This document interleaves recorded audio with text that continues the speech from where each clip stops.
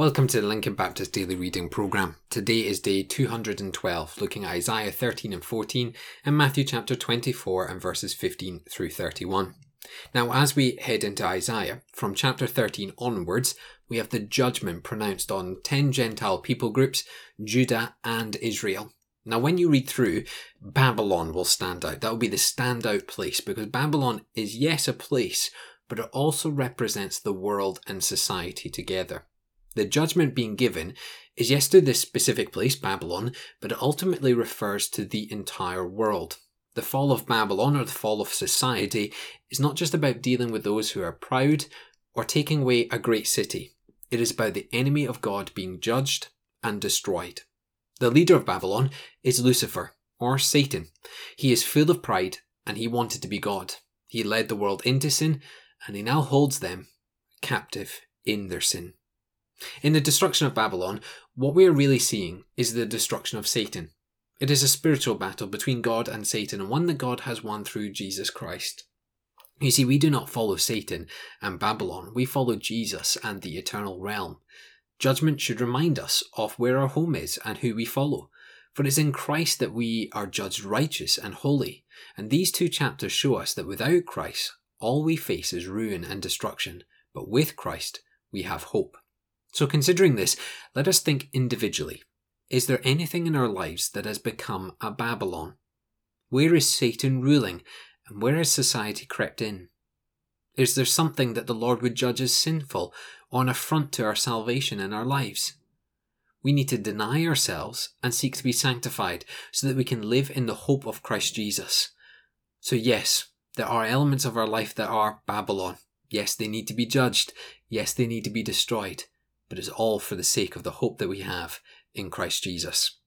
We now head into Matthew's Gospel, and I want to say this. It is a certainty that Jesus is returning. We are promised throughout Scripture that when Jesus returns, he will rule and reign for eternity. The question is, how will we know when Jesus will return? And with this question, we recognize that Jesus tells us in Mark's Gospel that nobody knows the date, only the Father knows. It will be a shock, it will be a surprise to us all, but it will definitely happen. So what do we make of Matthew 24 then? Well, the coming of Jesus will have a shadow. There'll be things that will happen that will be the foreshadow of what is to come. Yet the important thing is not to look to the signs or even try and decipher what they mean. Instead, these moments and these signs that we see should make us look for Jesus. There have been many doomsday preachers who look at the signs and declare what they believe is the truth. Yet Jesus doesn't teach us to look to the signs. We instead look for Jesus.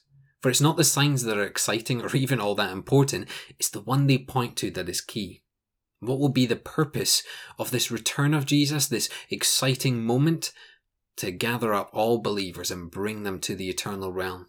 It marks the changing of time, where the end of the earth as we know it comes to an end, and the beginning of the new age of peace under the rule of Jesus begins. You see, many have speculated, many have debated, and many still even discuss this passage.